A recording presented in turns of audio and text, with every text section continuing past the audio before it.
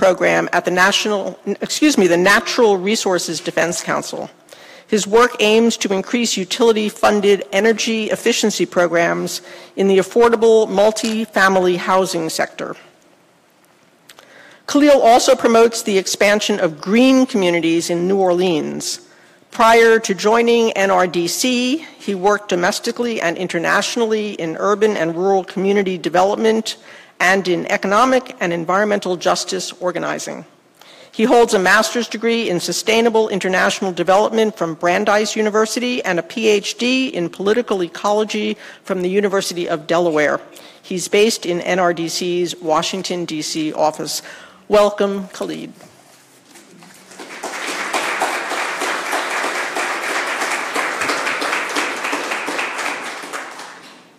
Thank you, and good morning, everyone.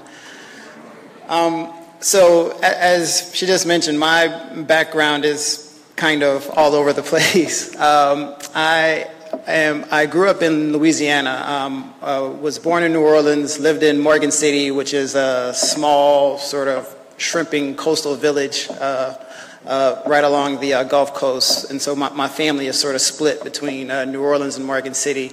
And then eventually moved to Lafayette, Louisiana, where my mother was transferred. I consider myself an oil and gas refugee from Louisiana because the majority of my family, literally almost everyone, works in oil and gas, from the wellhead to the gas station to the corporate office.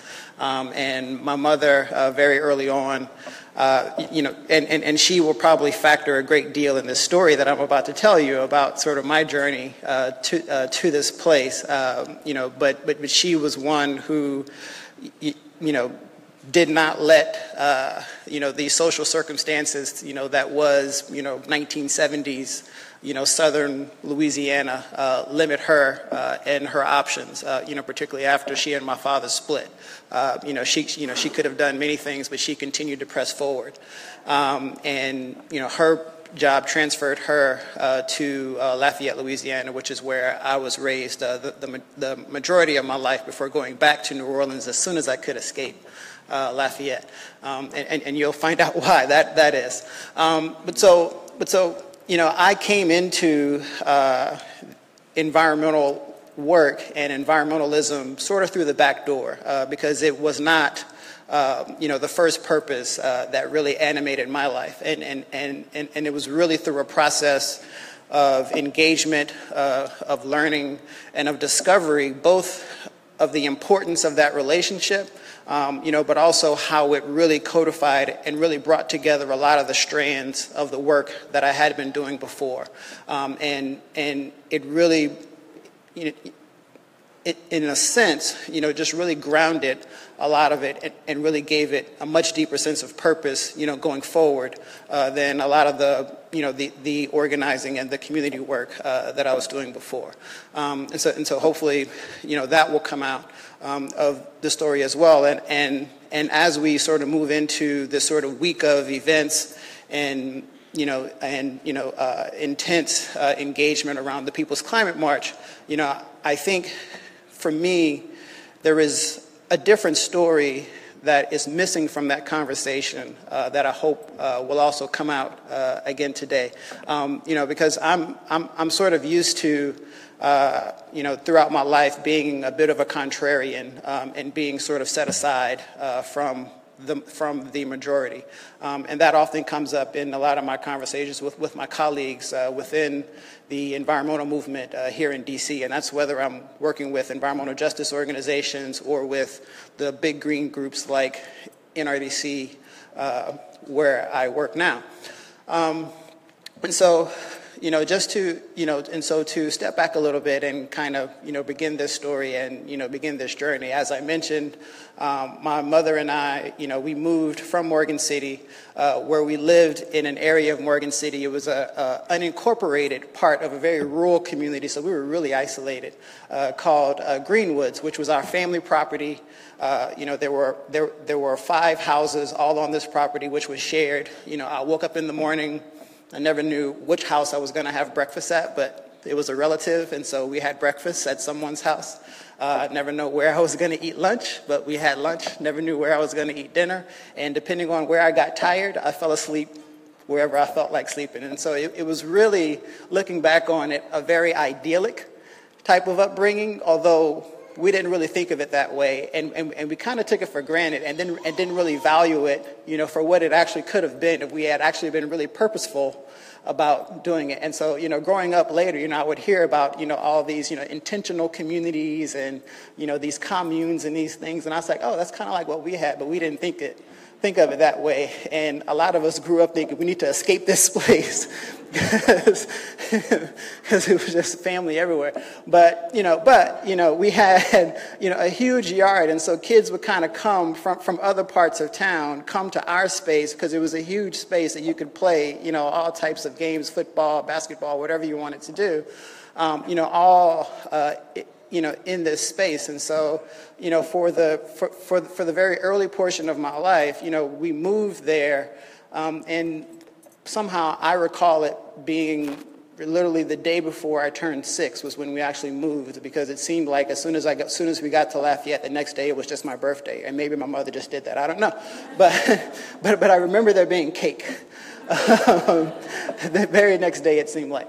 But so, for this portion of my life, like literally, my best friends were family. It was my cousins. I was an only child, but I had older cousins who, to me, are like my older brothers still to this day. And these are the people who I grew up with. And so when I was removed from that, and we went to Lafayette, it was really isolating. To me, it was very difficult, and that I think kind of began this sort of point, to me, where I was sort of set apart, and I think, that sort of began this sort of internal journey for me, which I really appreciate now because, now, we call it, introvert and extroverted personalities, but to me, I think, the point of introspection that introverts have, that sometimes extroverts don't seem to really care that much about, I think to me anyway, has been very valuable. And so I think being uprooted from this space where I was very comfortable, with family everywhere, that I looked, to coming to a space where I was literally alone at 6 years old, in a new school, with new people, it really focused me to really go within. And so I became, I think, a lot more introverted, a lot more introspective. And I think, that has really helped me and sort of carried me to today, and really sort of given me this sort of contrarian perspective where I was able to escape, this trend of actually, of just following my family into the oil and gas industry. Because Louisiana, is one of the few spaces, that remain where, if you graduate from high school without killing anyone, you can kind of get a job in the oil and gas sector that can lead you to a middle class career, if that's what you want.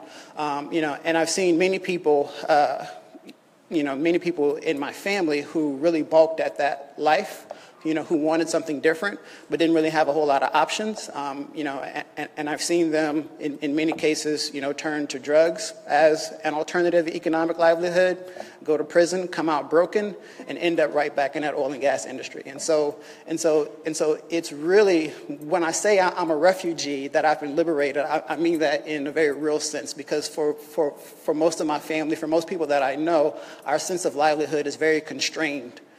In that way, which also constrains who we are as people.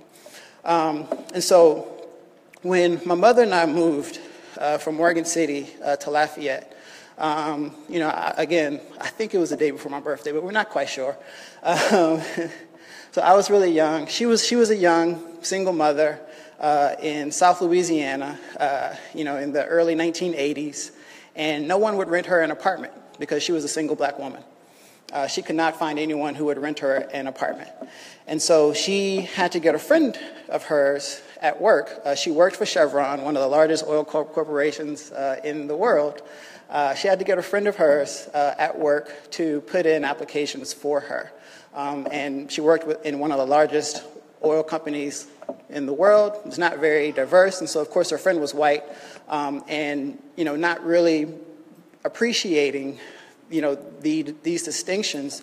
She put in an application for my mother in lower income white working class trailer park on the south side of Lafayette. And so because it was she and her husband, because she was actually married. And so the application was accepted, and my mother showed up, and she said the property manager's face just turned literally red, like 3 shades of red, because he did not know that he was renting to a black woman, because he would not have otherwise. And so, but that's where we lived for the majority of my life, and we were the only black family in this working class white neighborhood. And so needless to say, I learned to fight very quickly, mostly against my will, because that was not really within my nature, which I would come back to.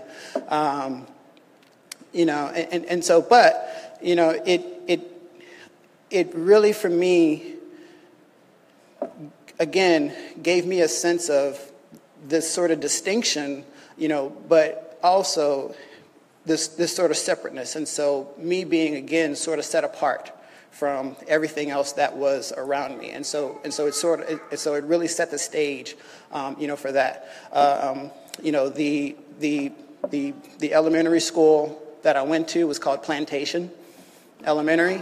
For the first 4 years of school, from first grade through fourth grade, I was the only black kid in my class. And in fifth grade was when there was busing, desegregation, and there was forced busing, and so that kicked in at the fifth grade level. And so at fifth grade, you started to get all these kids from the north side of town, the black side of Lafayette, who came into Plantation Elementary. And again, I began to be aware, of these distinctions. And so, and even though I was living in this sort of lower income working class white community, most of the white kids that I knew, their livelihoods and lifestyles were very different from the kids who were being bussed in from the north side of town. And that really struck me, as in trying to understand, what was different about these kids that made, their clothes, seem of a lesser quality, or, or the cars that their parents picked them up in, if their parents were able to pick them up in, just didn't seem quite as nice as the ones that these other kids drove. And so I began to be, immediately aware, of these distinctions. And I remember I was really interested in asking, well, what do your parents do? So I was really interested in figuring out, what was the difference between, what their parents did, where they worked, trying to understand, how this disparity, was created. But I was still really, kind of unaware, really of what was really happening. One, because, obviously, the school system, didn't really discuss these types of things. And this history was really missing, from the curriculum, such that, I wanted to play baseball. So my mother, being a mother, signed me up for, the local T-ball team, which went by your zip code. And so whatever zip code you were in, that's the T-ball team that you played for. And my T-ball team practiced at St. Pius Church. I still remember the name of the church. It's St. Pius Church off of Kali Saloon Road. And it wasn't until much, much later, I was probably in high school, looking back on it, and I still have the pictures today, and I've actually been trying to work on a blog where I can talk about this. But the uniform of my T-ball team was modeled off of the Confederate soldiers' uniform. It was gray with the black stripes. Our hat had the rebel flag in it. We had a rebel flag pendant on our pants, and this is looking back on it now, this is, to me, an example of integration without justice, of integration where, the sort of dominant cultural narrative sort of remains one of this very oppressive culture, even as you're, allowing, quote unquote, other people to come into this space.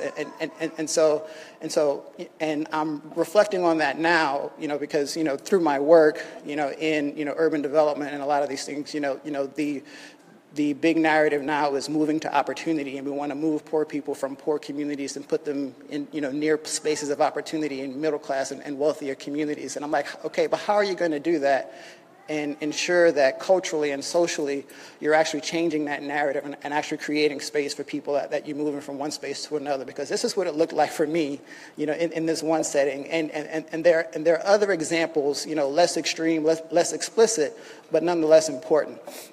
So that was my T-ball team. The Rebel Reynolds, it was a recycling facility that sponsored us, and, the Rebel flag and everything. And I have this photo of me holding the bat, just as proud and happy as I am in my Confederate uniform. And now, I use it as leverage, anytime I go home and tease my mother to get her to cook for me because she hates to cook. Remember what you did, but actually, when it comes back, in most cases, I would end up cooking for her because she knew what it was, but her response was you wanted to play baseball, and so she suffered that insult. She took that. She took the stares from those parents and from other parents, because, you wanted to play baseball. And so, and that to her was more important than making a political statement or, any of these other things. And so she really absorbed that. And I appreciate that. And she, did that a lot throughout my life. And she talks about, like, the coach of the team, when he first met her, like, he could not look her in the eye because he knew, what this was. But then they eventually became very good friends, and he, one, because I was probably his best player anyway, so he wanted to keep her happy, but also, he would, give her 6 tickets to, to go see the New Orleans Saints games, things like that. He really became, a pretty good friend. He would, come by and visit and just check on us even after I stopped playing for that team, and moved on because, once we went from T-ball to, where kids were actually throwing a hard ball at you, I did not want to play baseball anymore. Until they taught these kids some control, I was not going to be out there because I couldn't tell if they were actually pitching or just throwing at me. It's a true story. I switched to soccer, and I still love soccer today. But and actually, playing soccer, I started playing soccer again, at 5 years old, and this is again sort of, the legacy of my mother who, was always adamant, to me about, not following, what anyone else did. She wanted me to be my own person. She hated, when she, thought or when I was acting in a way that she saw as following other people. That she hated that more than anything else. And so, and that was reflected, in the fact that she signed me up for soccer. I'd never heard of soccer. No one in my family had, never played it. But I fell in love with it, and I still play it today, even though I'm much, much too old to do it. But so, and she was always, doing those things, to try to get me to branch out, to try to get me outside of the sort of traditional pattern. She wanted to sign me up for gymnastics. I refused to do it because I just didn't understand it. Those types of things, but and sometimes it would really come out and be reflected. I think, she set it as her life's mission to make sure that I was the least cool person, in the school. And so, there was, 1 year, all the kids were getting roller skates, because, there was a nice roller rink, so I was like, hey, I would like some roller skates. And she obliged, she got me some roller skates, but they were flaming red roller skates with yellow racing stripes on them, and the wheels were metal. So you could hear me coming a block away with these metal roller skates, down the streets, and it was just completely off-putting. All the kids were getting remote-controlled cars. Hey, I'd like a remote-controlled car, so she got me a remote-controlled car that was attached to a string, so I had to follow it literally, around. But that was my car. My bike was literally the ugliest. It was a poop-stained colored bike, that with a big banana seat. It was not a racer. I did not win many races, and so she sort of set it as her point in life to make sure that I was just not following the crowd, and again, that really sort of set in me this sort of sense that, okay, I can kind of be my own person. I can kind of walk to my own beat, and I can sort of develop, my own path and approach to this. And so, as going through school, and I began to, again, to be made more aware of some of these distinctions and some of these differences and, the things that were happening, both, in the space that I was living, in the neighborhood that we were living, in this trailer park, and the way that I was treated there, but then also, as I, went through school and began to see, some of these distinctions, I just began, my own personal, investigation of this. And then, by the time I got to high school, we still didn't have, in part because, we were still kind of in this city, in this town where we didn't really know a whole lot of people. Most of her friends, were friends from work. We didn't really, and so, there weren't a lot of mentors, that I could turn to and sort of pose these questions. And so we're trying to figure these things out, but there were always, just these slight little things, that I would notice. Like, when we were riding in our car and we'd go and pick up, one of her best friends, a woman named Eileen Hurley, who was like another mother to me, and her son Jonathan, we grew up together. He's much younger than I am, but we grew up together almost like brothers. But I would notice that and she's white, and I would notice that when she would get in the car, my mother would change the radio station from the R&B station to classic rock or whatever it was. And I would just notice, these little things about how, our lives, and the things that we did and the things that we valued, were sort of just not going to be accepted or, I just never quite understood that. And so, by the time I got to high school, I was like, I really need to figure this stuff out. And so I remember I was probably around 14 years old, and 14 or maybe 15. And I asked my mother, I said, look, I need you to we need to go to a bookstore. I need to get a book on Black history. I need to try to start to read some of this stuff. Because, and that's, again, another thing that she blessed me with was she was always reading. She had a wall of books, but, it was like Stephen King, Dean Koontz, those types of things, that I would read these books. So I was never afraid to read, and I still am kind of a book nerd. To me, reading and literature is kind of, how I enter into these conversations when, I'm not physically able to access people to be able to have these conversations. And so I was like, look, I need some kind of book. I need something on Black history. I need something. And she had no idea. She never read anything like that. I had no idea. Went to the bookstore. The kid at the bookstore, he had no idea. He was like, well, there's a Black section. You can just go look there.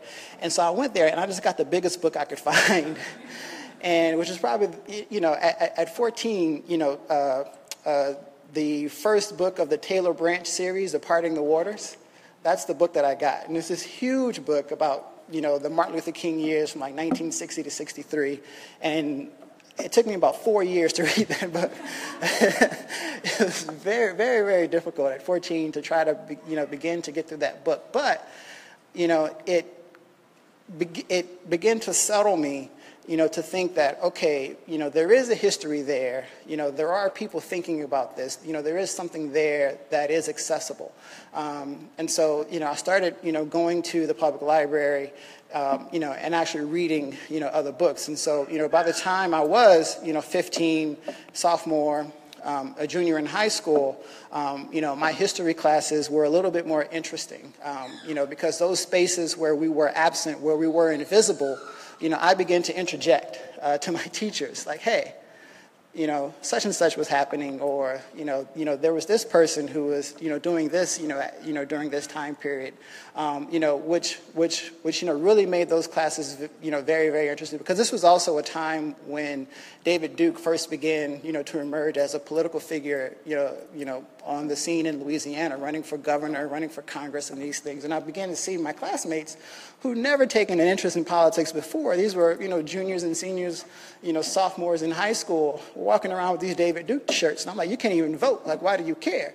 We never talked about this kind of stuff before, but all of a sudden this man comes up and he's animating, these high school kids. And so, I think that there are parallels to what we saw, in the last election, where, identity, it can be used, to really coax people into supporting, these very, ridiculous ideas, very hateful, very hurtful ideas. And so, a lot of what, I saw, again, was also trying, in response to that, not being willing to accept, what was happening, in the school, and really trying to find a way for me to try to push back, against that. And I was really fortunate that my junior year, my high school teacher, every so often, like maybe once a week, she would give me 5 to 10 minutes before class to just talk about politics, like anything I was reading or just anything. And that kind of really set me, in this space where I could, just kind of, okay, get comfortable talking in front of a group, but also, just begin to, to kind of put, thoughts, and ideas together that, that I think, would really sort of set me up, in this path. But again, I had not met anyone, an adult that really shared, these kind of thoughts, that, was any type of mentor, any type of role model, or anything. I was just really a kid just kind of on his own trying to figure this stuff out. And so, when I graduated, I went back to New Orleans, and enrolled in UNO, the University of New Orleans, and it was a really eye-opening experience, because living in the dorm at UNO, it was just completely, it was just so diverse. It was so, it was night and day from Lafayette. And so, I was able to get, to interact, with people, from all different types of cultures, all different spaces. I was able to interact, with new circles, but also there was a very strong, tradition of community organizing and activism in New Orleans. And so I was able to finally tap in, to some of this space, to actually find elders, to actually find people who I could actually sit with and talk with, who could actually help me grow. But then also, just being on a college campus, I had access to a much better library, much better books, much better thoughts. And so, was just able to really also grow sort of as a individual. And so, most of that organizing, was really sort of interpreted through the Black experience. Obviously, it was racial justice organizing, it was equal justice organizing, and so and that was sort of the books that I was initially, reading, interested in. That was a thought that I was initially animated by. But again, I'm always a contrarian. So I had this other experience growing up, which I was always kind of set apart. And so I was always like, okay, what's wrong with the picture? What's missing from the picture? Because this to me is just not complete. And it really came out first, and this is no secret. When you get into a lot of these situations, a lot of the thinking, either theoretical or strategically, politically, it's dominated by a lot of men. And it's dominated by a lot of men who have a lot of, let's just say, antiquated notions of gender, their own identity, their own roles. And so, having these conversations, in these moments of political activism and organizing, with these other men, both young and old, there just became, there were just some disturbing, comments that, to me didn't really reflect the life and the reality that I knew growing up with a single parent. So again, my mother enters into this frame, and I was just like, well, that really doesn't fit to me, my perception of reality, and this doesn't really seemed like a very holistic picture. But again, I didn't really have any language to come back to them in the conversation. And so I turned back to books. And I went into Barnes & Noble's. There's, the women's auxiliary section of Barnes & Noble's. And I found this book, The War Against Women by Marilyn French. And I still have this book. And this was, before Bell Hooks, before Michelle Wallace. I hadn't read any black feminists. Again, that's how segregated these conversations really were. I hadn't been introduced to any of these things. All of this work I'd been doing around racial justice and all these things, and no one had introduced me to any of these women of color who had been writing, this stuff for years. And so I had to go to Barnes & Noble's, to find a book by Marilyn French on the war against women. But to me, it was a great book. I still have the book. And so, and that sort of set me off on an entirely different trajectory to say, well, wait a minute, there's a story here that we haven't been told that's been missed. And so I would go back into these conversations, and eventually, would read, Michelle Wallace and Bell Hooks and Angela Davis and many, many others. But, I began to go into these conversations and really try to disrupt, a lot of that narrative. And so I got kicked out of a lot of them. And so again, which is kind of sort of set out, into, my own space and, my own path. And, there was, a similar thing would happen, around, reading around about, other cultures as well. I started to read people like, Ronald Takaki and, Strangers from Another Shore, and, really coming into, reading, Devin Pena and Ruben Martinez, who talked a lot about Chicano land ethics. And so just really bringing into, trying to branch out and trying to get, a much more complete picture. And people would ask me like, why are you reading all this other stuff? And I was just like, well, because my story isn't really complete without knowing their story. And also, how can we really address the oppressions and, the issues that are facing us if we don't know, even maybe how our solutions might affect, other people. And so, I wanted to always be mindful of that and to make sure that, we had a much more holistic picture, about, who we were as a people.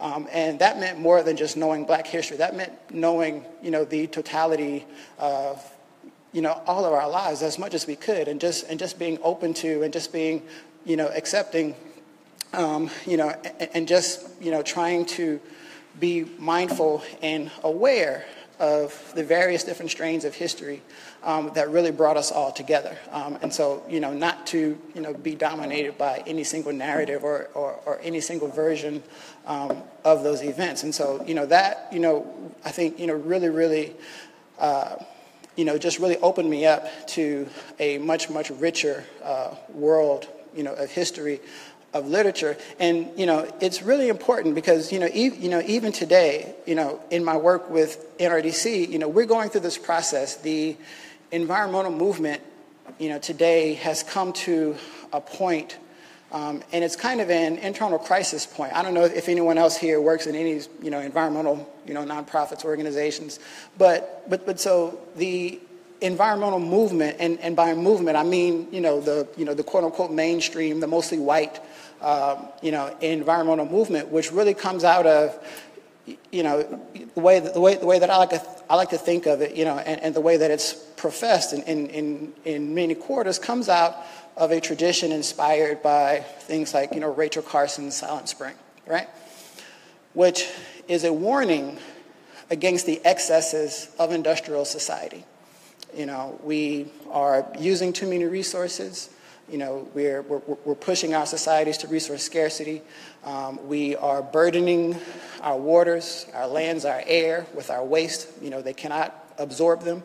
We know all of this to be true. But then there are other narratives as well, which, this sort of strand of environmentalism, begin to have this conversation about these realities, but they begin to have it, just with themselves and kind of in isolation from other strands that were happening as well. And so you had, what is now emerged as the environmental justice movement, which wasn't so much just a warning against the excesses of industrial society, but a warning against the inequalities, that those excesses produce, right? And so, but you have these conversations sort of bubbling up and sort of circling, in very different spaces. And then you had another one, that was happening that, I like to call the sort of livelihood ecologies. And those are people like the people who I grew up with who, even, oil and gas workers, fishermen, the shrimpers who actually harvest the earth, your farmers whose livelihoods are actually based off of harvesting, the bounty of the earth. And I've never met, anyone, in oil and gas. I've never met a coal miner who wants to despoil their environment. But it's just kind of, it's just what they do. And so, we have to reconcile both those livelihoods, but also the identity that's created, because, particularly when you're talking about places like Appalachia, where coal mining really isn't the dominant industry in terms of employment in these regions anymore, but it's dominant in terms of identity. And so that creates a very different type of political, imperative than just to, we're going to get you new jobs, but you can't get me a new identity, with a policy. All right. And so that has to be a very different type of conversation. But, and so, a similar thing, is happening in Louisiana around oil and gas, and really the way that, we both harvest and interact with the environment, because as I begin to branch out and I begin to meet people from like California and the Northeast, and they're like, oh, you never went camping? And I was like, no, because what y'all call camping, we call a mosquito buffet in Louisiana. And so, no, we don't do that. So no. So, how you actually, relate to the environment, is really heavily influenced both on the spaces that you grew up in, identity, class, race, all these things, really come into play.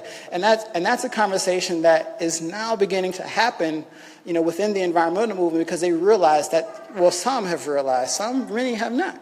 There's still a lot of resistance internally to some of this conversation, but many people within the environmental community, are recognizing that, we can't continue to move forward with the sort of politics as usual, with being the sort of white middle class, exclusive type of politics, but that these issues of race, class, and gender that really animate our work, have to be much more central. We have to be much more mindful of how they influence our priorities. And I can just give you a very brief example. At NRDC, we have, it's very, very important, good projects, but, we have a lot of resources invested in projects around shared mobility, your zip cars, your car shares, and electric vehicles. Those are two projects that we invest heavily in. But we don't hardly do anything around public transportation for an environmental organization, a major environmental organization. We have hardly no resources, no staff capacity invested in advocacy around public transit. It seems like a very basic thing. But that's how identity, class, where you are really informs, what you set as sort of priorities, for your funding, your fundraising, and your projects. And so that's the type of conversation that we're starting to try to have, within the environmental community, to begin to like, wait a minute, we need to be able to open this up. We need to be able to, to rethink some of that conversation, because all of us are coming at this from, a very, very different, perspective. And so, for me, when I think internally, the initial relationship, that I had to the environment, was one, and again, it was sort of highlighting these sort of natural disparities because, I learned to swim in a bayou, and these bayous, are sometimes, very dangerous because when you step into them, in Louisiana, there's no sand. It's just this muddy silt, right? And so when you step into it, you kind of sink. down into it because it's just really soft. It's just, you know, we're so close to the Gulf. Everything is below sea level, and just water is inundating everything.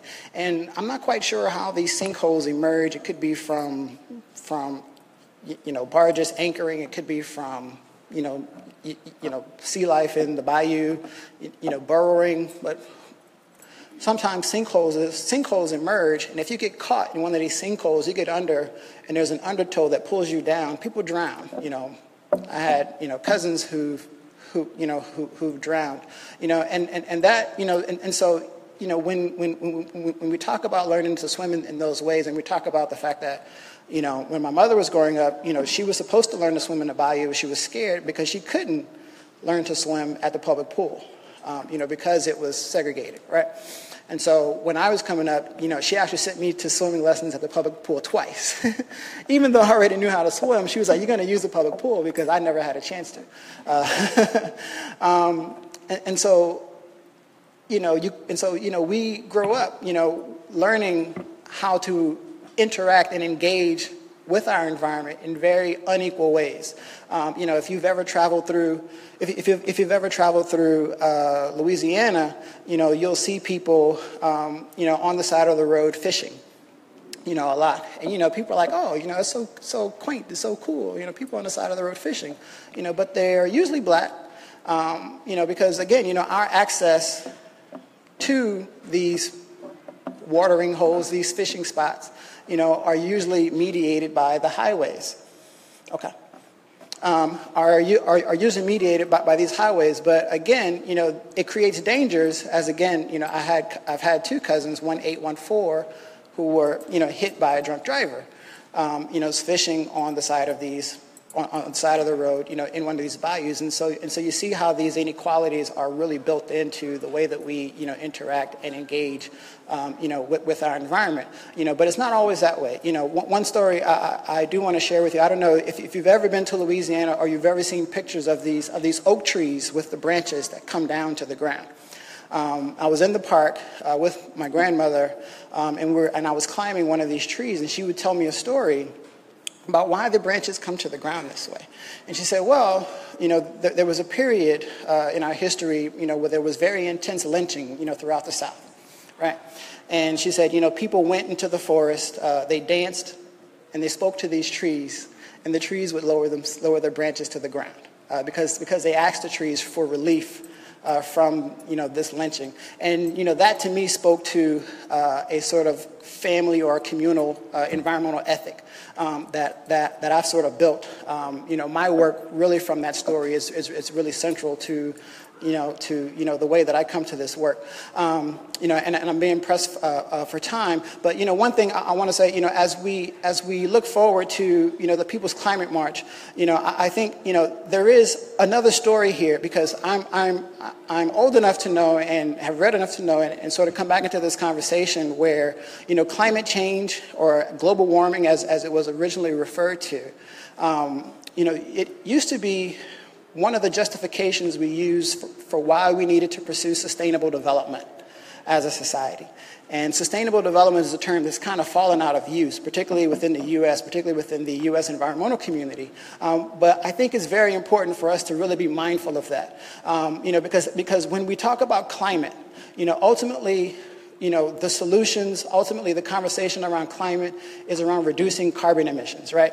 And so for someone like me who works in an environmental organization and is a project manager, counting those carbon emissions becomes our overarching priority.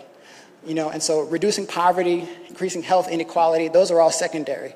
Those are all co-benefits to climate action. And so sustainable development gives us a platform to say, well, you know what, poverty alleviation, environmental quality, you know, they're actually equal. They're actually equal conversations that we need to have together, and one isn't a co-benefit to another. Social justice is not a co-benefit, you know, to climate action.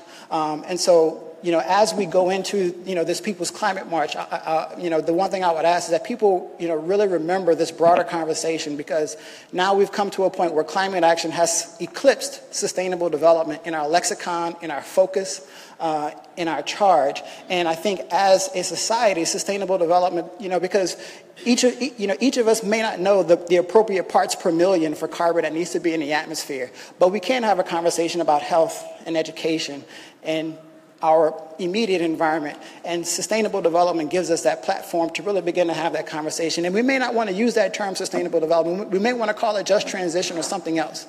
But there needs to be a much broader conversation that's not just climate, that's not just climate action or climate justice, but that's actually bringing more people into this conversation, not just scientists, not just engineers, not just Tesla, but that's actually a much more holistic conversation. And I thank you.